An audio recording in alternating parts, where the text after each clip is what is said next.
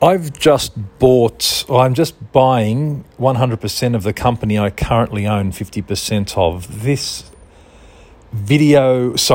audio diary is a documentation of that journey. Now, just a little bit of background. I am in my 50s. I used to be a merchant banker. Then I left that about 15 years ago and started a mystery shopping business. Now, mystery shopping is about measuring customer service in retail outlets. So we send our secret spies in and they measure the customer service. The business has changed a lot over 15 years, obviously, with cloud computing and everything else. But what happened about 10 years ago was that I bought out my original shareholders along with my operations manager. Now, my operations manager was an absolute guru. I had the shits with my board, didn't know what to do. She was looking at leaving because of a lot of the stuff up at the board level. So I said to her, why don't we buy them out completely and we'll go 50-50. So we went 50-50. Now, that was a good idea at the time, but what then happens is that over time, now obviously I secured the star employee, over time you have a really good period because you're doing a lot of stuff together. We rebranded the website, did a whole lot of really cool stuff. Then over time, we actually started to get really distracted. I think we got high on our own octane and we did all sorts of things. We had all sorts of distractions, one of which was we started a fashion line. Fashion line.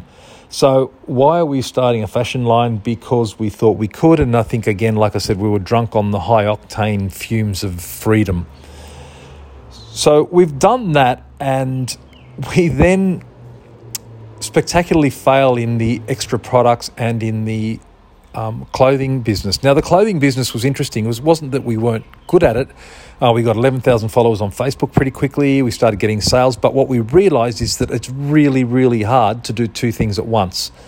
What I needed, because it was really her baby, I really needed her to champion the social media and getting out there and doing the whole prancing around with the clothes and models, but that she's very much a back office person. So that, and I didn't want to be the front person for something that was really her idea, her thing, and it was her passion. I didn't have the passion for the clothes.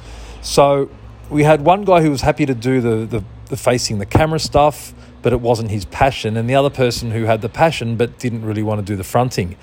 So we got into this situation where I remember there was a really salient point where we were going to do a massive launch in an old, ancient kind of movie theatre, and it was going to cost us a fortune. We're still running the mystery shopping at this business at this stage, and it's starting to go down. We're chewing money up out of that business to the point where we pretty much chewed it all up, and we had a launch to do, and it was going to cost us a lot of money. And I pulled the pin and said, I don't want to do this. I really got cold feet. It was the point where I could either jump in with both feet, or, excuse the noise in the background, or it was the point where we pull back and say, no, let's focus on the core business. We decided to focus on the core business, and we went okay a little and we recovered a bit. But then something else happened, was that our relationship started to sour. Now, we've been together for 10 years, and after a while, you're together all the time. Now, the thing about running a business is that you don't get to enjoy many good times. Yes, you can win a big client, you do the hippie hooray, you pop the champagne corks, but then the next day it's, oh shit, now we've got to do something. And then it's the hard grind. Running a business is 95% hard grind. It's just hard work.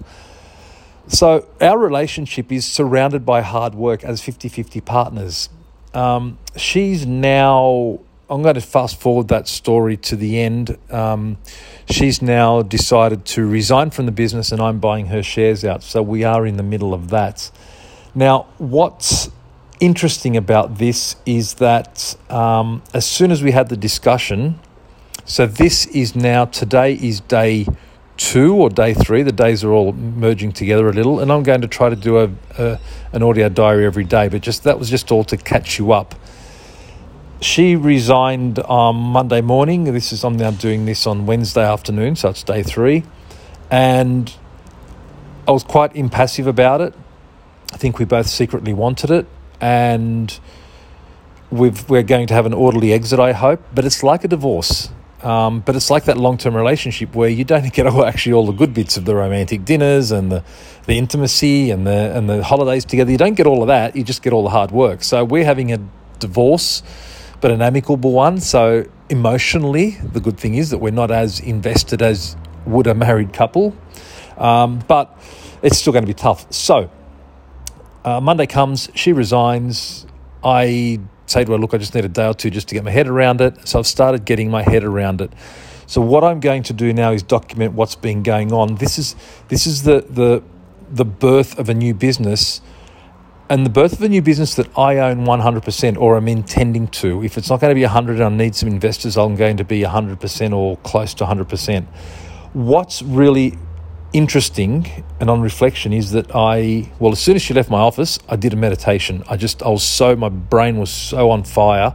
I just had to sit there and meditate. It was a bit of an arm wrestle, but I got to a place of peace. But then I very quickly ramped up again when I came out of the meditation, but still I had that little pause and it did me a world of good. At the same time, I'm reading a book on Stoicism, which is just the perfect time to be reading it. Basically about preparing yourself for the bad times, knowing the bad times are going to be there and how you're going to deal with them. It's all about, to me, it's about tranquility, and it's about a cross between equanimity from a Buddhist perspective and this stoic tranquility. So I might talk about that a little bit more later, but this has really helped me because I know that I'm going to have a shit fight. She has left me the business in a beautiful operational position. It's in wrapping paper. It's got a bow on it. Now, as I said to my staff, the only thing that we have to be careful of now is that I don't. It's going to be like a gift that you leave in the back of the car, and then the edges start to fray, and you get little white bits where the glossy paints come off the wrapping, and the ribbon gets a little bit dishevelled. I know that's what's going to happen to it in the next couple of weeks or months. So this is the Stoicism. It's like expecting these things to happen. But I know we're going to get through it. So what I've done since she resigned is basically said to her, I need a day or two. We don't talk. Sorry, hopefully last tangent. We don't talk at the moment. We talk through email, though we sit very close to each other. So that's a bit horrible. But they're amicable emails now. It's like hi and bye and everything else. But we don't really talk face to face. But I said to her, I need a couple of days. So what I'm doing now is working a lot with my accounts person. We've got an office of about 9 people. Got 2 people in Shanghai. I'm based just south of Sydney, and some people in the Philippines. So what I've done straight away is I've just gone to a lot of my contacts and just tried to secure some resources if I need them for an emergency, to do the technical operational stuff that my manager does. Got my accounts person on board, so we've got to do a whole lot of financial stuff in terms of payout for my partner and buying out her shares. So that's going to be very, very tough, very interesting, because I don't have the money really. So we're going to work out how we're going to do that. So the first things I did, I put a marker in the ground with the staff to say to them nothing's going to change. I spoke to them all individually. Second thing I did, and that was on Tuesday, and there was a bit of shock horror to them. The second thing I did was something kind of strange. I asked them to send me an email stating the strengths of each of the other employees, not the weaknesses. I did not want the weaknesses.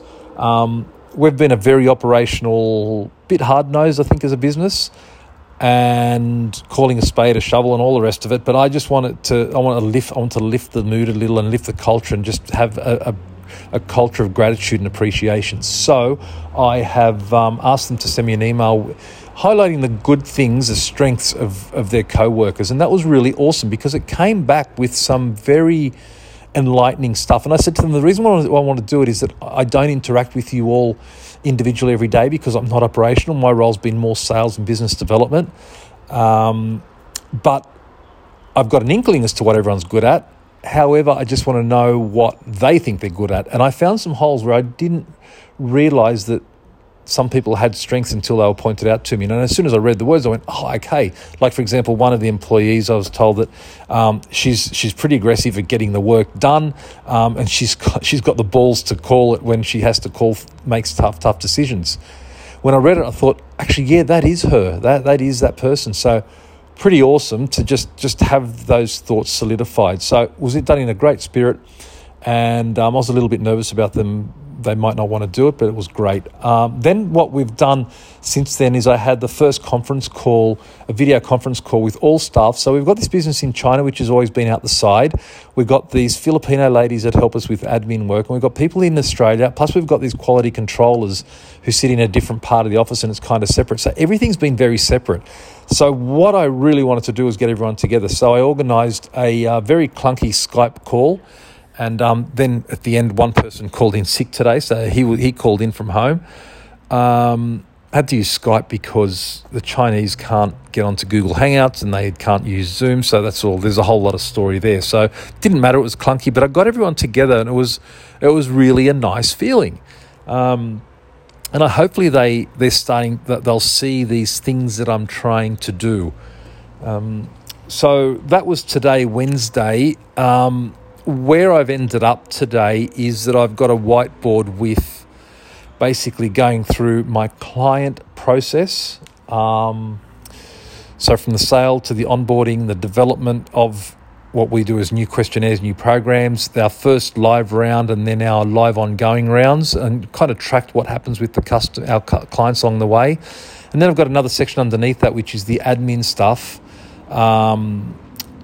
I'm big on technology, so it'll be things like our intranet, looking at Asana at a task management system, exception reporting, and also a PA. I'm going to get a Filipino PA on board. I've actually seconded one of the other PAs to help me. She's going to. It's a quiet end of month, and she's going to help me. She's going to assist me in the next couple of weeks because I'm just going to be flat out. But I want to get a proper PA. So that's underway. And then I've also gone through all the admin functions. Like in our world, it's like scheduling the work, scheduling the Australian work, the overseas work, coordinating the stuff within the office and our quality controllers, project tracking, managing the outsourced workers in the Philippines, recruiting our people to do the jobs where we have holes. Like, for example, we have to do a mystery shop in a remote area where we don't have shoppers that are applicable for that job, someone to do the technical efficiency stuff, someone to schedule the work, someone to do the cash flow and the financial stuff, someone to oversee the clients, but also someone to do the client comms, so the ongoing stuff with the clients. So I've broken that up, and I've looked at who's responsible for each of those and who's actually going to do it and whether there's a difference. So I'm just brain dumping on this whiteboard, which I'll take a photo of. I don't know whether I can put it anywhere here, and just trying to get my head around the structure of the business. Tomorrow I'll probably get the accounts. Will give me a good idea of the financial position from a perspective of really getting it up to date, and the perspective of getting this financial deal done with my my partner. So the other things that have happened is I've spent a lot of time on the communication, and I've also made another change. So in terms of onboard, we just brought on a new client, which is awesome. So I'm doing them in a slightly different onboarding process, which is heavy on communication. And I said this to the staff today, I am an over communicator, and it drives my kids crazy. I think my business partner in her operational role, the reason why she's so efficient is that she's just very matter of fact about getting stuff done. Where's this? Where's that? I need this. I need that. But I'm more contextual. So I'm not as good at that, but I'm better at painting the context. So I'm going to get this PA and maybe one of the other staff to provide this day-to-day, what's everything up to type of reporting and adjustment for everyone's day, because I'm not very good at doing that, but I'm going to really give them the context, because I know that people are craving context, especially our quality controllers who sit in the same office, but they feel like they're mushrooms and they don't feel included in things. So that's another part of the culture that I'm trying to bring in. So just a little bit about the new client. The new client is an awesome thing. Been working on them a little while. It's a really, really rush job. It'll be decent money, and this will be a not a test, but a marker of the difference in the approach. My business partner was very nervous about, well, it's such a rush. You've got to say to them, we can't guarantee the work's going to get done, because I can't guarantee, put my hand on my heart, that we're going to get this done on time. And I'm like, you know what? It's so profitable that I think we just need to do it. but that would have been an argument. So now that she's stepping away, I've not even said to the staff, suggested that we can't do them. We're just going to get them done. Come hell or high water, it's going to get done. So that's a little bit different. All I've done is gone back to the client and say, yes, we can do a whole lot of stuff. Now, I'm not just going to be a yes man, because what I did do to them last week, I do to them, that doesn't sound right, but I said to them, look, we need everything by Friday for you guys to start November 4. November 4 is already a big stretch. They didn't get me the stuff Friday. He came back to me only today, Wednesday, and basically I said to him on Friday, look, if you don't get it to me on Friday, you're going to have to pay an extra $1,000 setup fee. And he was quite happy to do that, and he's agreed to pay that today. So I'm not just bending over backwards to do it, but I haven't gone back with problems. I'm just saying, yep, we're going to get this stuff done. I need these things from you. And it's slightly different, not what's going to stop us getting the work done in time, but it's going to be more of a we've got to work out what we can do to get this thing done. Now, if they're unreasonable and if things are just impossible, I'll go back to them and say, hey, look, just so you understand, this thing's now impossible because of whatever, and the timings really are too tight, but that's a different discussion. I don't want to front end all of that negativity. Though I'm practicing stoicism, I don't need to practice all of that in front of the client. They know that it's tight. We've had discussions about that. So again, it's a slightly different change in the culture. It's going to be really interesting to watch how this culture is going to evolve. So that's it for today. I'm keen to see how this recording goes ongoing. It's actually quite refreshing to be documenting it, and it's, call it my video diary, my audio diary. I was going to do video, but video is just a bit of work. Got to look at it. I don't know that you want to necessarily look at me. I might do some YouTube videos as well. But for the time being, I'm going to stick with audio. This is only the first day I've done this. If you're listening to it, if I'm not just talking to tumbleweeds, it's actually, it's really good to sit here and just reflect and talk about it. The last thing I want to just finish, maybe the last thing I should finish all of these on is a note of gratitude. I'm really grateful that I've got some really good young staff.